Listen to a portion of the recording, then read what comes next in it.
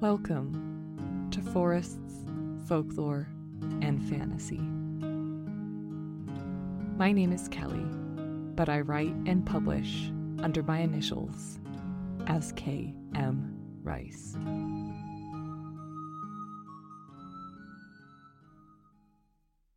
Thank you so very much for joining me today.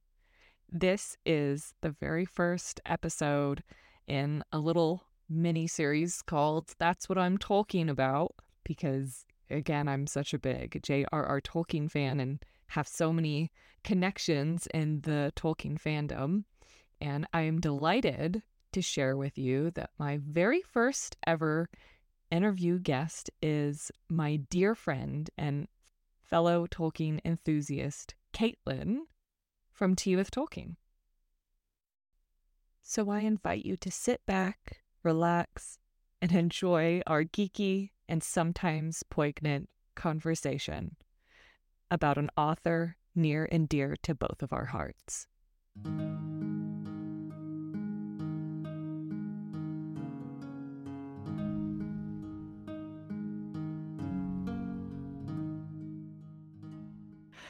Kaitlyn, I am so excited to have you as my first ever guest on Forests, Folklore, and Fantasy.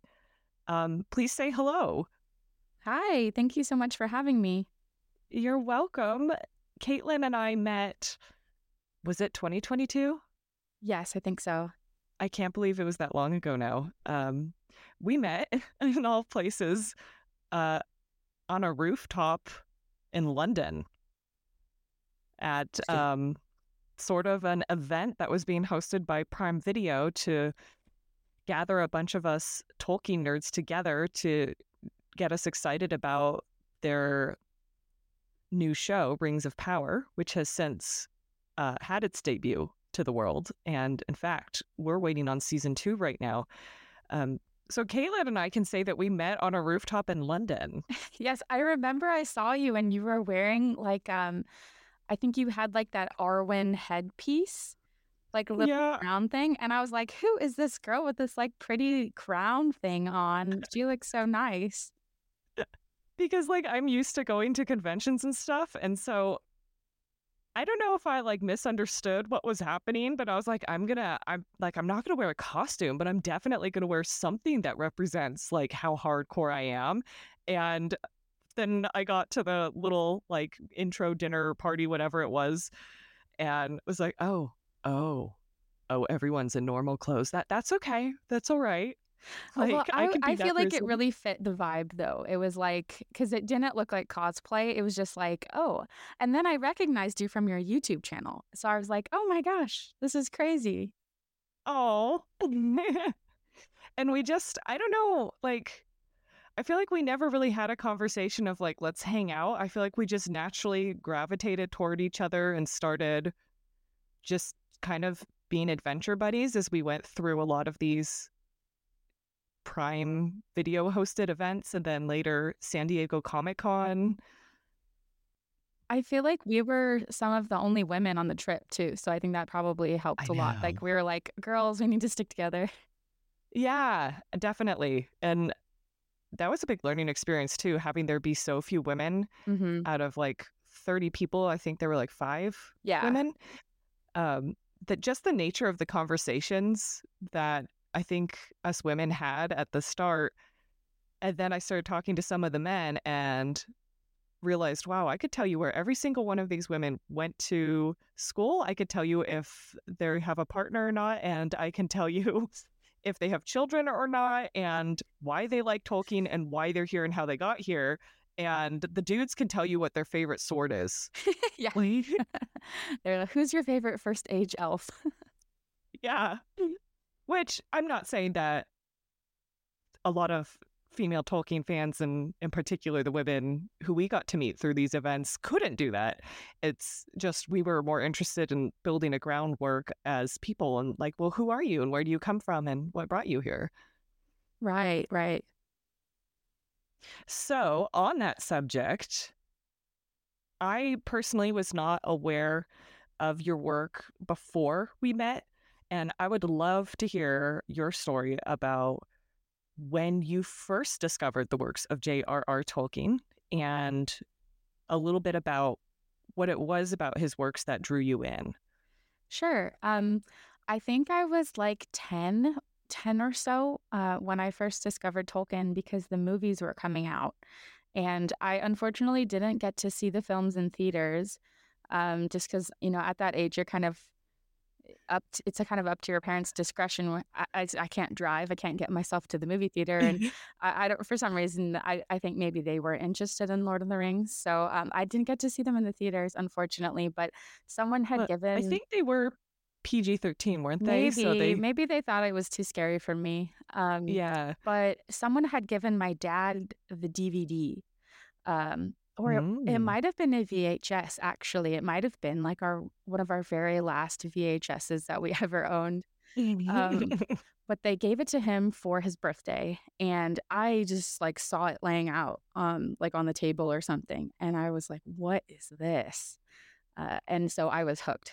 And after that, of course, I got the books, and I struggled through them on my first couple of attempts just because I was Mm. young and I hadn't ever read anything like that before. But throughout high school, I got really, really into the Lord of the Rings. And in junior high, too, I was I was trying to teach myself Elvish and like doodling on my notebooks and stuff. But it kind of just followed me through like all of my childhood and adolescence. And then um, when I was a little bit older, one of my best friends gave me a copy of the Silmarillion as a wedding gift. And they wrote this really nice Ooh. message in it. And so that was the first copy of the Silmarillion that I ever owned. And it's kind of just like snowballed from there. Just, it's like I stepped into Middle Earth and I didn't ever want to leave. Well, I find that really impressive because you mentioned that it was a little bit challenging to get into it and to read the books. As a child, many people find it challenging to read Tolkien's works as an adult. Oh, for sure. And yet by high school, it sounds like it was smooth sailing for you. I mean, I definitely didn't understand all of it. There's so much nuance. And even like going back and Mm. rereading it now, 20 years later, there are still things I'm picking up on. And that's like the beauty of Tolkien, I think. But I was getting the gist of it. And I thought, hobbits are so cool. I love elves. There's swords and rings. It's magic. Like, what's not to love? Mm. Yeah. And is that love of the world that Tolkien created, is that what led to you creating this whole, I'll call it a community? Like you've created a whole community um, that we know as Tea with Tolkien. So Tea with Tolkien perhaps started as, correct me if I'm wrong, did it start as a blog? Yeah, it did. It started as a blog with a Facebook group. So there's always been a community aspect to it, and that's kind of what I've always wanted to build out of it. Like I don't want it to be like centered on me. It's not like go to my blog and read everything I write. I want it to be something where it's like go to my blog and get connected to our community because there are thousands of people here who are interested in Tolkien just as much as you, and we can all learn from each other. So it started out as a Facebook group, but I just don't really like being on Facebook. Like just the way that Hmm. it's set up, it just personally, I don't find it enjoyable. So eventually we moved over to Discord, and we have a Discord server right now where we all kind of hang out. We have a book club that we read a couple different Tolkien books each year. Like right now, one of my moderators is leading a book club of the Book of Lost Tales. So that's really cool. And then later on this year, I'm going to lead a Silmarillion book club. So we kind of just pick a couple books every year to do book clubs for. And that's like the core of our community. That's so fun because that's what one of my goals always was with Happy Hobbit as well, was to try to foster a community that, I mean, it's in our name, happy, that a community that is centered around positivity and the uplifting aspects of Tolkien. Because one of the reasons that I was really drawn to Tolkien, I was going through a bout of depression, and reading just concerning hobbits was like a lifeline for me and really ironically grounded me. And I say ironically because I know it's fantasy, but I wanted to capture that love and share it with other people. Did you, like, what spurned this desire in you to connect to the wider world instead of keeping it just between you and the books? I think a lot of Tolkien fans can probably relate to this sense of loneliness that you can experience in kind of like your normal everyday spheres. Like you go to work, and what are the odds that one of your coworkers is as big of a Tolkien nerd as you are? Like those odds are very low. But if you log on to the internet, suddenly you have at your fingertips, like, thousands, probably, there are probably millions, I would guess, of Tolkien fans um, out there. And so if you kind of create a hub for these people to come, it's amazing to see them. They actually show up. And then you can have all of these really amazing conversations that you can't just have, like I'll go to like a mom's night out in our community, and nobody wants to talk about the Lord of the Rings. They just want to talk about, their kids, and all of that is fun and interesting. Or you go to work and you just talk about kind of work related subjects. So to have this very niche space where there are so many people who want to get super, super nerdy with you, and you can ask each other about like who is your favorite first age elf. Like that's such a unique experience that before the internet, we couldn't really have that sort of conversation or that sense of community. Like you would just have to read the book, and then I don't know, just then you're done. But through these online communities, we can continue these conversations, and we can enrich our understanding of these books, and we can kind of grow alongside each other and form these fellowships, which is just, it's so wonderful. And I've met so many wonderful people, like including yourself and everyone else that was at our Amazon group thing and at Comic-Con, and even just on Twitter, especially, I've made so many friends through this. Some of them are like my kids' godparents now. Wow. And so it's just like such a privilege that we have, I guess, with all of the technology that exists now, that we can just like step out into the internet and find people who love Tolkien or whatever kind of niche interest as much as you, and you can really connect with them. But I also want to give some credit to you because through the community that has, I won't necessarily say that you created because I don't think you'd be comfortable with that, but the community that has rallied around your online presence, there's a reason that has happened, and that's because you've set a specific tone. You've set a specific lens through which you're examining Tolkien, and you're fostering that. And I know that you probably have to do a lot of, I'll call it pruning, or hopefully you've got moderators, it sounds like, too, to help you with pruning of some of the people who might be bringing some hatred or negativity into your sphere. But I just wanted to point out the fact that it's not just the fact that you're talking about Tolkien, it's that you're bringing a piece of who you are and your love for his works that's drawing other people to you, and that there's a lot of effort that goes into that. So I think very well done, Kaitlyn. Thank you. That's very sweet of you. You're welcome.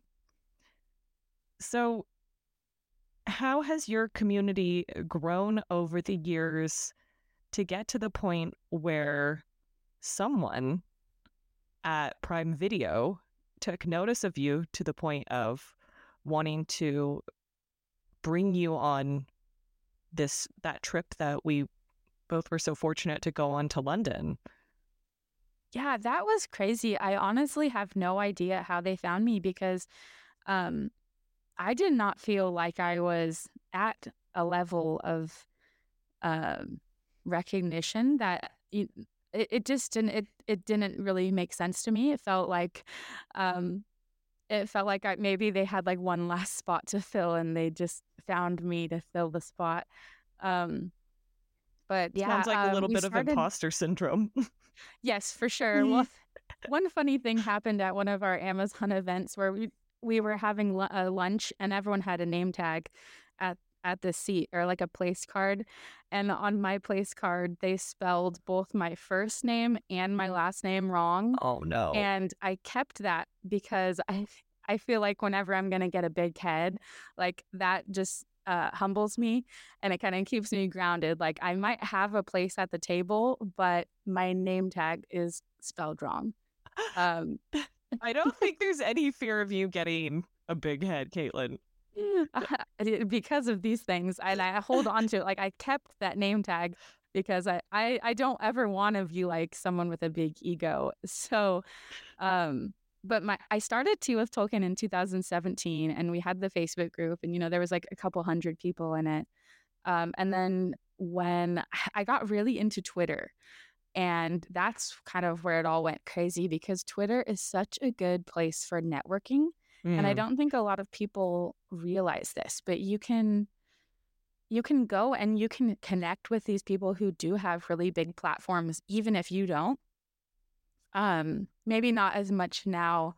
I think Twitter has changed a lot, but 5 years ago, I think this was the case. And just I don't even know. It also feels like luck, or maybe I was just putting out some good content, but accounts like the OneRing.net, who is like, they're one of the biggest Tolkien accounts on the internet. They would be like sharing my stuff. And I think that helped a lot to kind of draw the right audience to me, because not everyone who follows the One Ring is going to be interested in my specific niche, but kind of getting that out there. It's like the people who want to see it or need to see it, they will find it, and then they can kind of come to my community, and we get them plugged into the Discord, and it's just been really nice. Yeah, it's so wonderful to encounter those groups or those individuals who are willing to essentially validate your online presence and help you boost the signal. Right. Like I remember the day that the Tolkien Society followed me back, and I was like, I've made it. Like, so how did it feel when you got that invitation to go on this whirlwind adventure to London and meet a bunch of other Tolkien content creators? And our listeners may not know, but part of that experience was we got to have a guided tour of Oxford, which is where Tolkien, at some point in his education, attended school, but also where he was a professor and he taught. So what was that like for you? It was crazy. When I got the email from them, I thought it was a fake. I thought it was a scam, and I almost deleted it because I was like, why in the world would Amazon email me? That's crazy. And then after that, after I had decided, I Googled the email address and it looked real. So then I was like, wow, this is, I don't even know. Like, do I want to do this? Because, there was. Which I should say, we had very short notice. I had 3 weeks. I don't know how long you had, but my passport was expired, and so I had to do the like emergency passport renewal situation, which involved me flying to New Orleans to the passport center there, because there weren't any passport centers closer. So it was like 2 days before my flight. I had to fly Oh my gosh. New Orleans to get my emergency passport renewal and then fly home. Luckily, it all worked out because at the time we had a really wonderful babysitter who was helping our family out. So I could do these like really flexible kind of spur of the moment crazy things. Yeah. So I miraculously got my passport in time. And then this was during COVID too. So we had to get those, you had to get the like last minute COVID test that was within like 8 hours of your flight or something. So thankfully, I found a place that would do that because I live in a pretty small town and like we don't have these like specialty labs. Right. So I miraculously got all that, and it was such a cool trip just because of the way that we got to connect with each other. Like I had been to Oxford before, and so seeing it was cool, but the best part for sure was getting to know everyone, like getting to meet you and Nerd of the Rings and the Prancing Pony guys. That was just really, really cool. Like, I'm really thankful for that whole experience of just like, now I can call you guys friends, and then we get to see each other at these other events, and it's so fun. I'm honored to call you one of my friends, Kaitlyn. Oh, and I love that this is so dorky, but I love that both of our names start with a K. yes. So it's like, it's Kelly and Kaitlyn. It's Kaitlyn and Kelly. And we both spell our names a little, well, I suppose our parents chose the spelling, but our names are spelled a little differently than the average Kelly and Kaitlyn. Yes, hence why my name tag was small. I can't even remember. I suppose mine must have been spelled correctly. Otherwise, it would have stuck with me. Yeah, because I was sitting by you at our lunch, so I'm pretty sure I would have noticed. I think you would have, because you have a great eye for detail. Oh, thank you. That's something that I think, if I could speak about aesthetics, that's something that I think I really appreciate about the community that you've fostered. And I don't want to call it a brand because it's not truly a brand, but the whole vibe of Tea with Tolkien is just so cozy and elegant and simple. Thank you. You're welcome. So, how has, I guess, life changed for you now that you've been identified as a Tolkien content creator slash influencer and more or less been thrust in the spotlight? Because in exchange for this trip, it was suggested by Prime Video that we share a post about how we were in England and got to have a fun opportunity. Bizarrely, we weren't allowed to really say much of anything. Yes. So I think it was confusing to the public because all of a sudden several people were like, hey, I got to go on a cool trip and it was cool. And that's all I can really tell you is it was cool. Yeah. So that probably drew, I know definitely from other content creators, it drew a lot of focus and attention onto them because there's so much speculation about what this new show was going to be and how faithful it was going to be to the books, which is a whole nother discussion because they aren't actually allowed to touch anything in the Silmarillion. So how did your life or your online presence change after you made that post saying that, you'd gone on this trip? I think I got very lucky because, like I said, I was not one of the most prominent people in our group. So I think they did get a lot more of the attention and kind of negative attention. But I do remember on the day that our post came out, and that was kind of hard because, like you said, we couldn't really give any detail. And so all of our posts ended up sounding very similar because we all went on the same trip. So then we had people suggesting that we had been given a script, which we weren't. We were told that things we couldn't say. Basically, we couldn't spoil anything. And that was it. So a lot of it was just funny. And I think I was kind of sad at first. I definitely cried at all of the accusations and everyone calling me a shill for a while. But at this point, I just laugh. It's just funny to me. But yeah, because there was this assumption on the part of certain people in the public that we had all been paid or compensated in financially in some way to give our opinions or to share that we were looking forward to or excited by the experience that we'd had.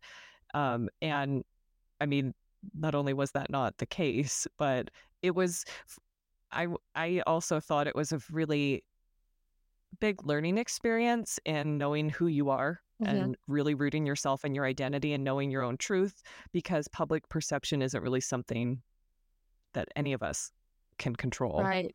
But I don't think we really saw the level of negativity coming that was thrown at us.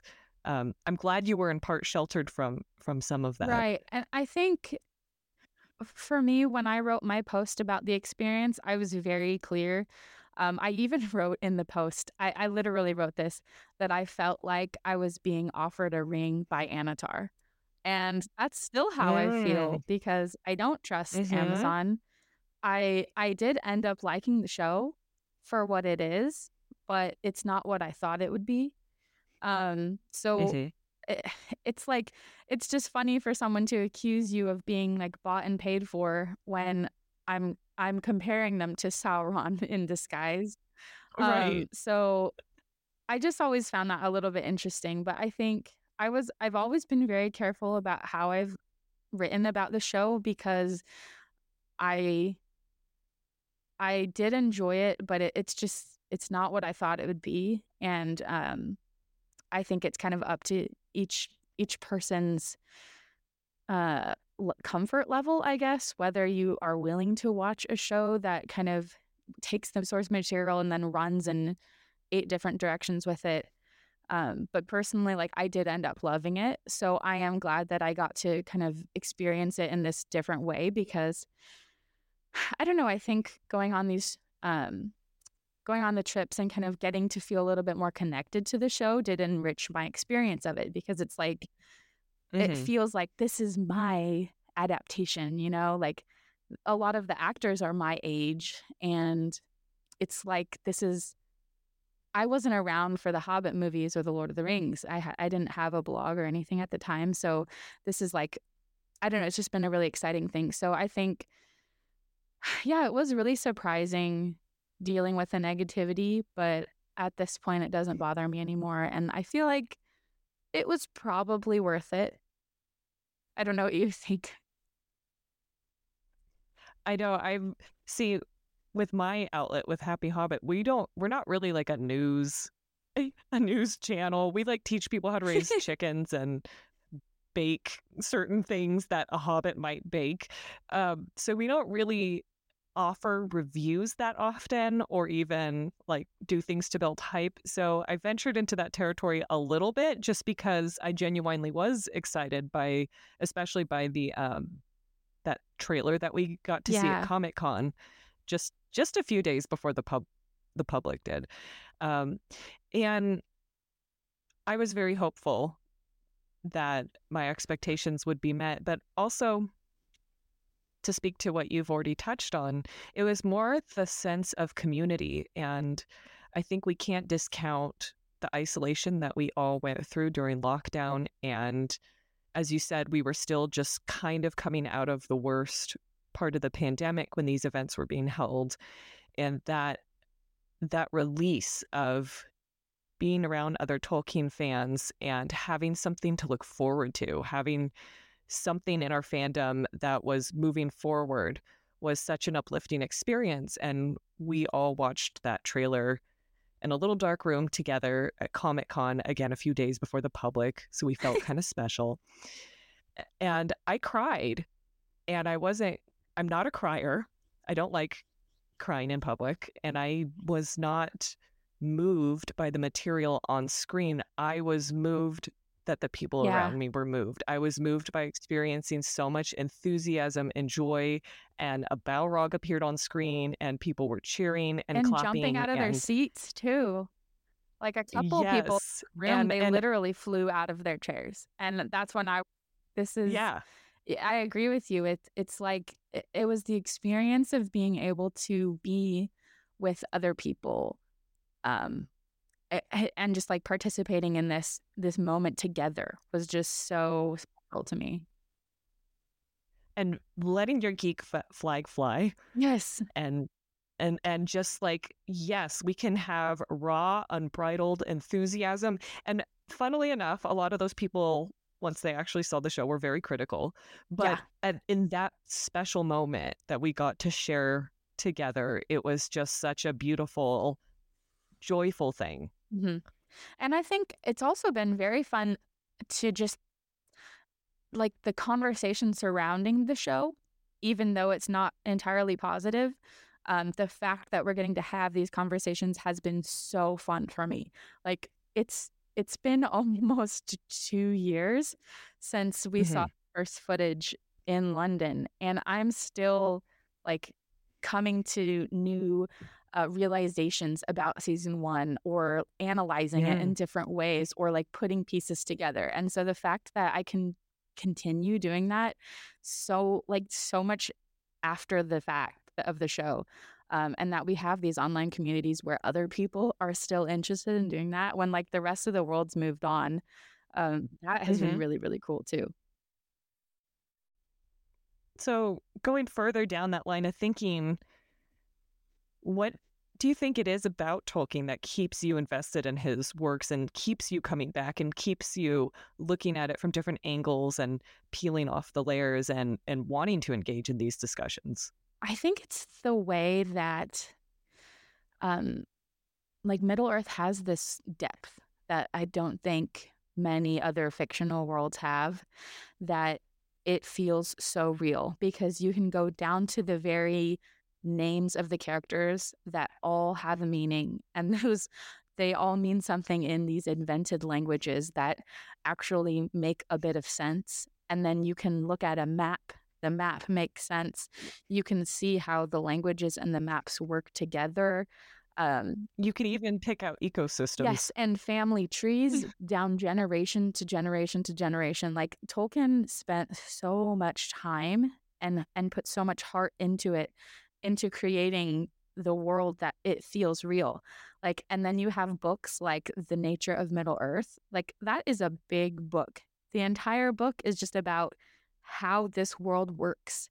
And the fact that Tolkien gave us so much material to understand the world. Like when you're young and you're reading Lord of the Rings for the first time, you're like, oh, hobbits and elves, that's cool. But you don't even see that underneath the surface is just, like you said, it's just layer under layer under layer, and it just goes so deep. And I think the more you learn about Middle Earth, the more you can kind of learn about our own world.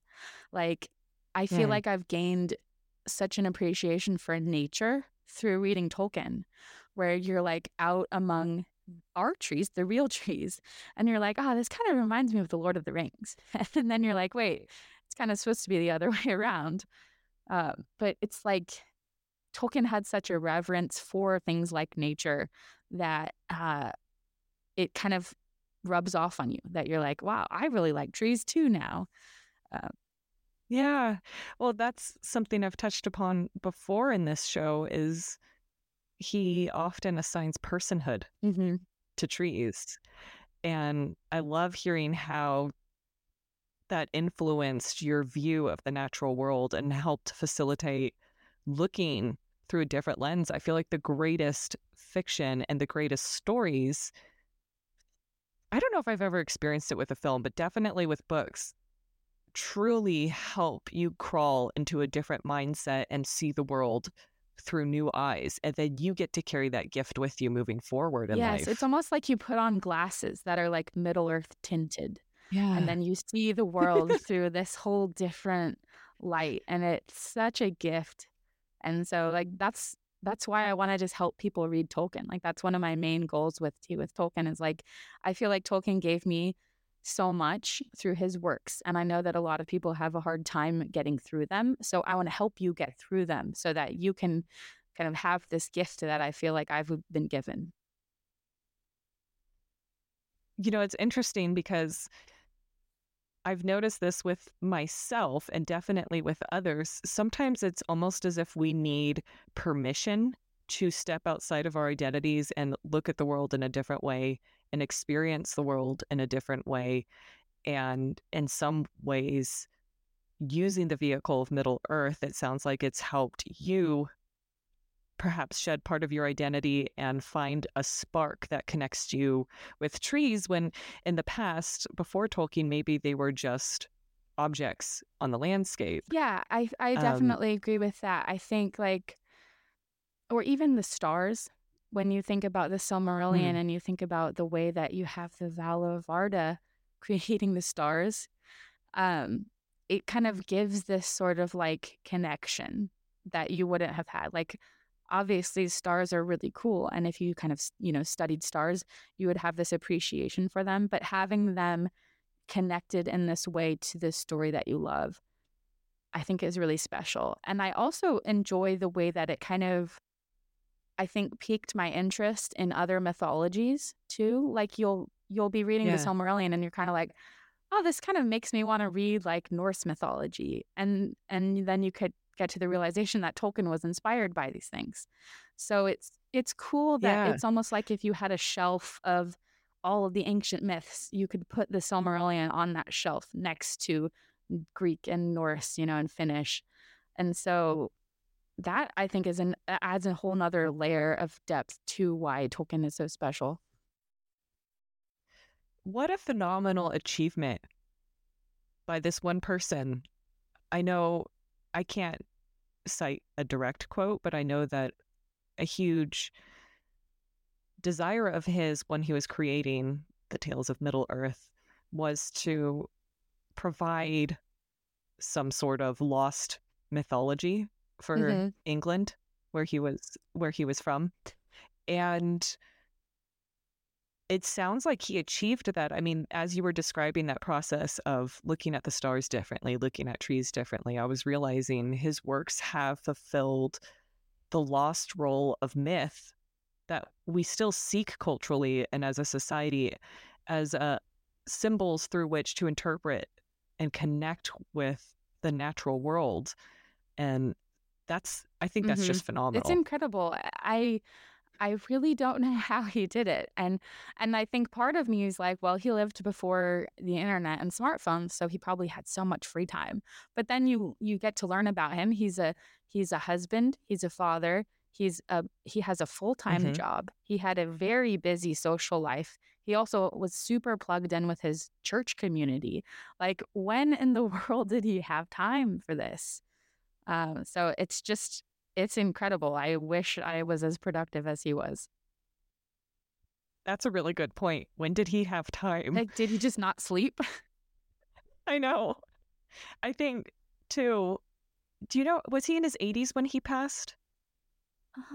I Do think you he happen must to have been know? close because he was born in the late 1800s and then he died in 1973. Okay. Yeah. So that's the thing, too, is like we're looking at the works of someone who, by most accounts, lived a long, enriched life. And then also, so much material that's out there was published posthumously by his son. Mm-hmm. But Tolkien still wrote it. Like, he was still producing this stuff, even if he was just doing it for fun. Right. And I find it fascinating to think of his life and what he went through and how Middle Earth may have been like a cozy blanket for him, even though I wouldn't really describe all of Middle Earth as cozy, but a special sacred place where he could retreat and, I want to say, hide from the world, but as we've just talked about, that's not really true. It's a reflection of the world, but a place where he could go to make sense, Mm-hmm. maybe, of the world and his life. Well, and I also wonder too if he was in a way, I mean, I know this might be controversial, but if in a way was kind of processing everything he's gone through and working Hmm. through these things because he suffered in so many different ways, the loss of his parents, the loss of his friends, the stress of himself being in war and then his children going to war. So Hmm. much change during his life too, like with just technological and industrial advancements. So I'm sure, even though we know the Lord of the Rings, of course, is an allegory, like I'm sure his own personal experience was kind of coming into the way that he was writing. Absolutely. And I won't venture to speak for a literary genius like Tolkien, but as a creative writer myself, I could say that when I was younger, I probably would have said, no, it's all completely made up. It has nothing to do with me. But now that I'm older, I look back and I'm like, well, every single story I've told obviously is an expression of me and my life and my attempt to come to terms with maybe not always something I've been through, but through things I've witnessed and observed and the nature of humanity and and how we interact in the world. I mean, that's all in there. That's what art is, right? Mm-hmm. So I don't think it's that controversial. I think you're absolutely correct. Right, right, right. Yeah, I think that makes a lot of sense. And you've also been very open about your faith and your spirituality. do you want to talk a little bit about that and how Tolkien has either influenced or supplemented Sure. your faith? Yeah, so I was raised an evangelical Christian, and I was generally fine with it. But I guess I didn't ever feel like a sense of completeness, I guess, in my beliefs. But then as I got older, I started to kind of research about the different kind of denominations of Christianity. And it was around then that I realized that Tolkien was Catholic.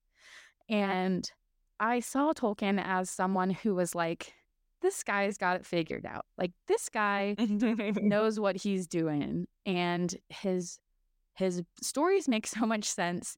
And I literally was like, well, you know what? If it's good enough for Tolkien, it's good enough for me. And like, obviously that wasn't the whole process, but I do feel like that played a small role in my decision then to become Catholic. And it was just the sense of like feeling as if that's how the world works, I guess. The way that his mind works and the way that his philosophy works is very influenced by his Catholic upbringing. And so kind of seeing it bleed out onto the page, even though it's not meant to be something to kind of evangelize. He's just telling a story from his own heart. There was something that drew me to it a lot. And I feel like I'm just very like inspired, I guess, by his life and all of the things that were a part of his life, and his faith was a big part of his life. And I think reading Tolkien and kind of reading it through the lens of the philosophy that he was a part of, or the way that his mind was oriented, if that makes sense. I think it adds a lot of depth. And I don't feel like sometimes people get into this like Tolkien was Catholic, so only Catholics can understand him, and we own Tolkien, you know. And I don't ever want to do anything like that. Like, Tolkien is for everyone, and I don't think that you need to ascribe to any sort of like certain belief system to understand Tolkien. But for me, kind of trying to look at Tolkien through his own mindset, I guess, in terms of his religious faith, has added a lot of depth for me, and it's just been like very encouraging throughout my daily life. It sounds like it's very enriching. Yeah. For you and for members of your community too.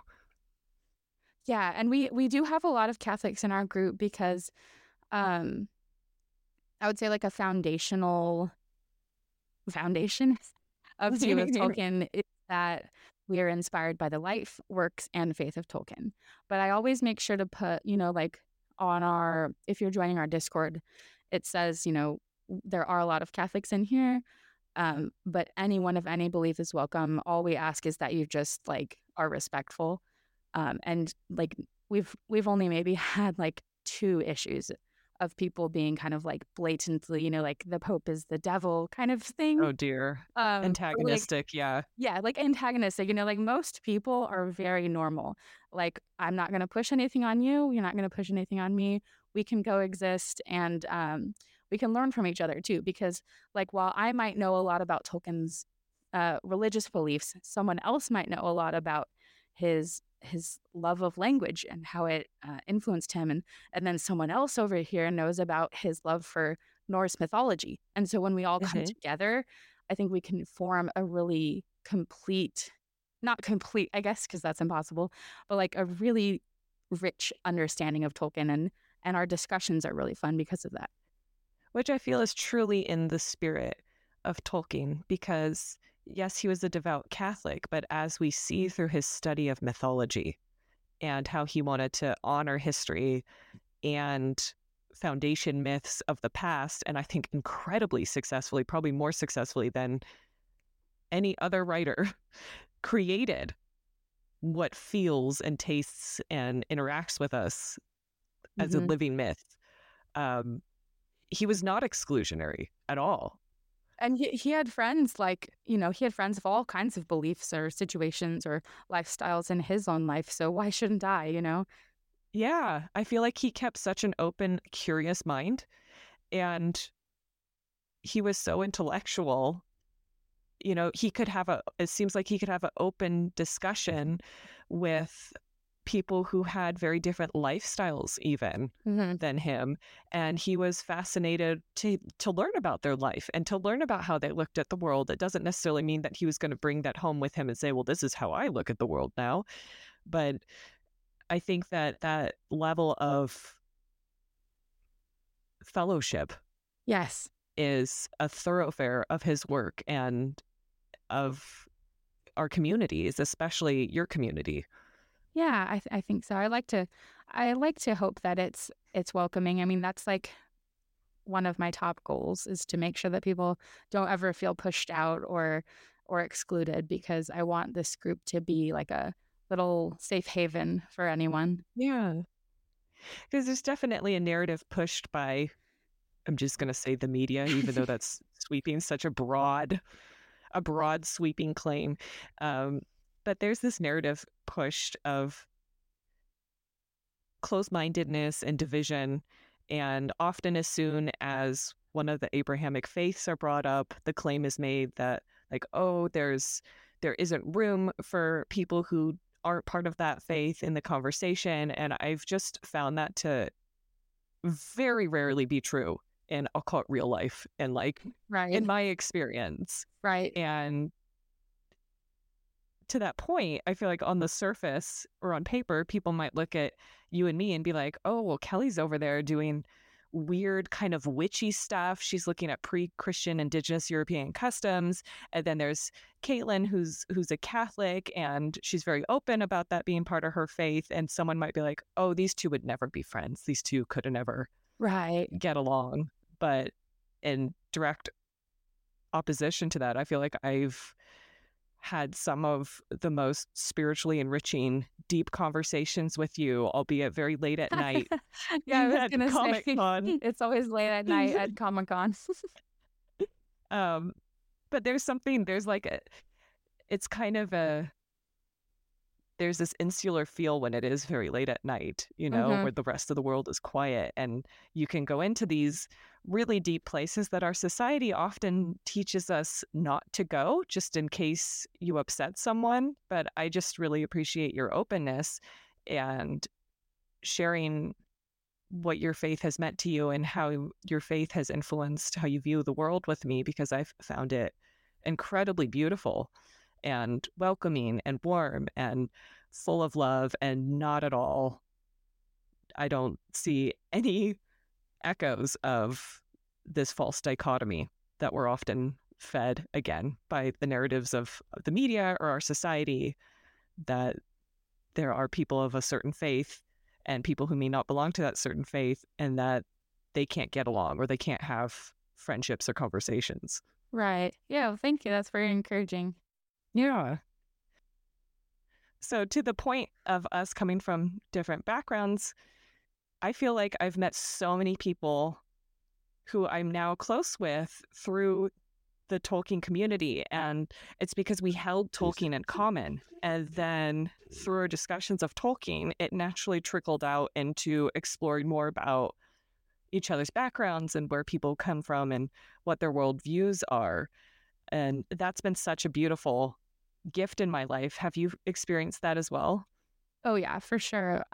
There are, especially when you think of all of the people that I've met online, there are just so many different kinds of people that I've gotten to meet, and I feel like my life is so enriched by all of their different perspectives, even just on Tolkien. We can get Mm. into like these big debates. Did the Balrog have wings? Like that's a fun topic. Um and It is very controversial. it is, which is so funny to me. I love kind of like poking people with it, like just messing with them a little bit.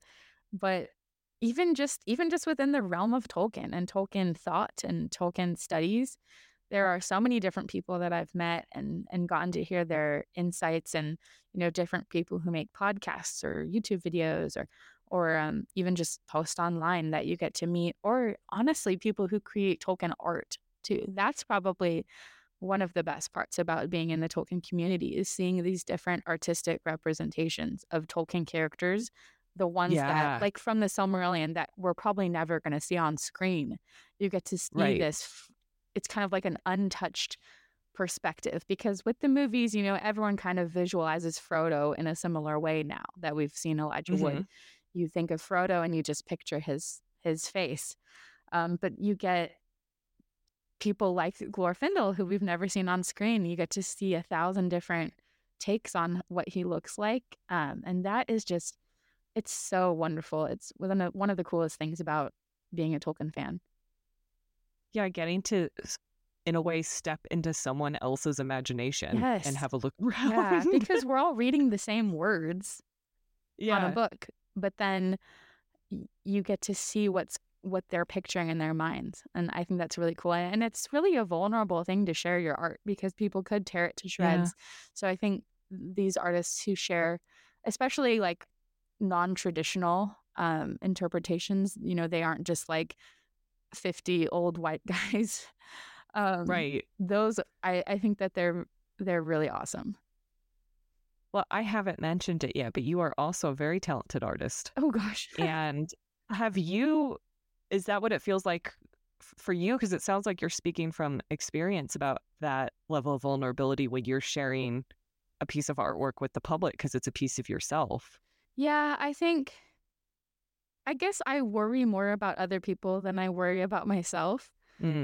Because I feel like my account is to a point where I feel very established. And so I do kind of feel like nobody can hurt me, which is a nice place to be in. And so I worry a lot more about the people with smaller accounts who are just kind of just starting out. And so I always try to like be very, very supportive of them. When I do post my own art, it's really, really cool when people resonate with it, because some of the things I've drawn are like, I don't know, I guess they speak to themes that mean a lot to me, like kind of like reaching out of despair, or like grasping towards the light, those sorts of things. So it does mean a lot to me when people appreciate them. But I guess I don't worry as much about people tearing them to shreds, because I'll just mute them, I guess. Well, it sounds like you're coming full circle, and that when you first started, you were looking at these, like the big kids in the sandbox, like the OneRing.net, and they were helping you out, giving you their shovel to play with and their bucket. And now you're one of the big kids in the sandbox who can turn to the littler kids and help them out. Yeah, and I will never forget the people who kind of like helped me out when I was new. And so I always want to make sure to help out other new folks. As we wrap up, I wanted to continue this line of conversation in terms of helping support other people in the Tolkien community. I am obviously a female Tolkien content creator, as are you.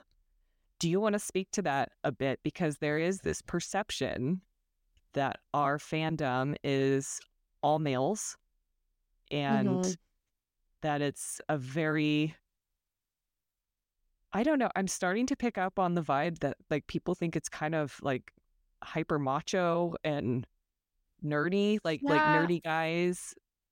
That has not at all been my experience with the fandom. And maybe that's skewed because me and my sister doing our show, being relatively young women at the time, maybe like was attracting like. But even through conventions and as I've moved through the world, I have the majority of my friends who are Tolkien fans are women and girls. And I'm wondered what your experience has been like. I think the first thing is I don't post a lot of photos of myself. And even my profile picture is like me with half of my face behind a book. So you can't totally tell that I'm a girl. And I think that works to my advantage a lot of times. Just because as soon as people on the internet find out that you're a woman, sometimes they treat you differently. And so I kind of just, I think my main thing is I try not to make Tea with Tolkien about myself very much in general. just because I don't like attention. I like to kind of divert it to Tolkien, or Right. divert it to whatever I'm talking about. But I do feel like there definitely are a lot of women in the Tolkien community. And I was looking at my Instagram stats the other day, and I posted that one. And it's almost 80% women who follow me on Instagram. And I was talking to some other content creators, and they said theirs were very different, more like 50-50 or more skewed towards male. So I think a lot of it is because the stuff that I post is kind of cutesy. I Mm. remember a couple of years ago, I did some art and I got a complaint that it was too feminine. And I was like, well, what do you want me to do? Like, I'm a girl. I don't like, Yeah. you can find some other art somewhere else. Like, There's I'm plenty of other options. right. So there have been times, along the way that there's been like little run-ins like that. But um, I think it helps us stand out in a way too, because we do have more of a unique perspective. Um, but at the same time, it's kind of frustrating uh, being like this isn't my full-time job. I'm also a stay-at-home mom.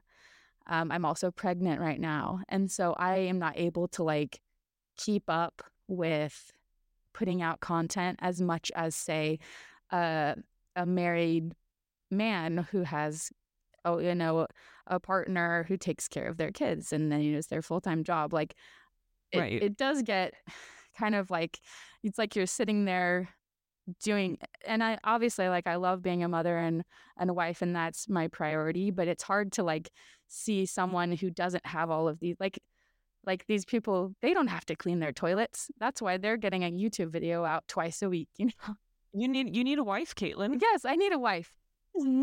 That's the thing. It's like I see everyone else who has their like stay-at-home partner, and then I'm like, that's me. I'm the stay-at-home partner. That's why I can't like keep up with this kind of like it feels like content creation is like this hamster wheel, that Yeah. everyone else is going faster than me on it. And so I think that's kind of frustrating, but um it's also not limiting. Like I think I'm doing fine, and sure I could be doing a little bit better, but I'm also happy with where I'm at too. But I will say to that there's a difference between quantity and quality. For sure, yeah. And I think so many people have recognized the quality of the thoughts that you share and the posts you make and the artwork you create, and that people gravitate towards that. And as a fan rather than as a content creator, I also don't have the time to just enmesh myself in this stuff. So I feel like if we're talking about tiers of fandom, there are people who, for whatever their circumstances, do have the time or they choose to spend that time consuming a lot of Tolkien related content. But then there's a lot of us who just dip in and out. For And sure, yeah. so I think that, yes, it would be nice probably for you to be able to have more security in your platform and more time and resources and energy to continue to create what you want to create. But I just don't want you to discount the quality of what you create and represent, For and the sure. trust, more importantly, the trust that you've built within our community. Mm-hmm.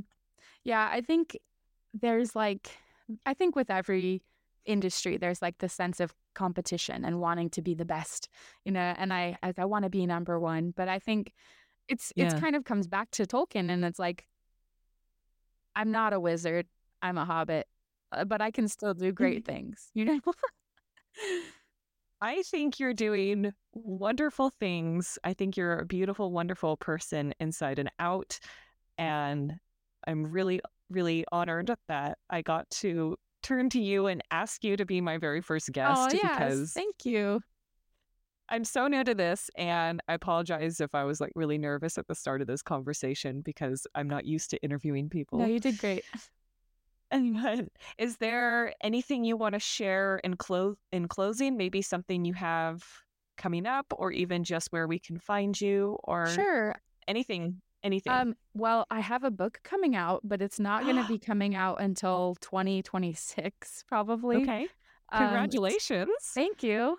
I signed a real book deal.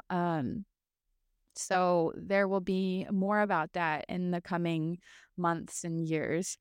But closer on the horizon, I'm leading a Silmarillion book club this summer. So if anyone has always wanted to read the Silmarillion, but they haven't been able to get through it, or maybe they've read it once, but they still are confused, I would highly recommend them joining. And it's a free book club. You can learn more at teawithtolkien.com. And I will be sure to put that link in the show notes as well. Awesome. Well, Kaitlyn, once again, thank you so much for joining me. This has been really fun. I hope to have you on again in the future at some point. Yes, that would be awesome. Yeah. Thank you so much for having me. You're welcome. Thank you.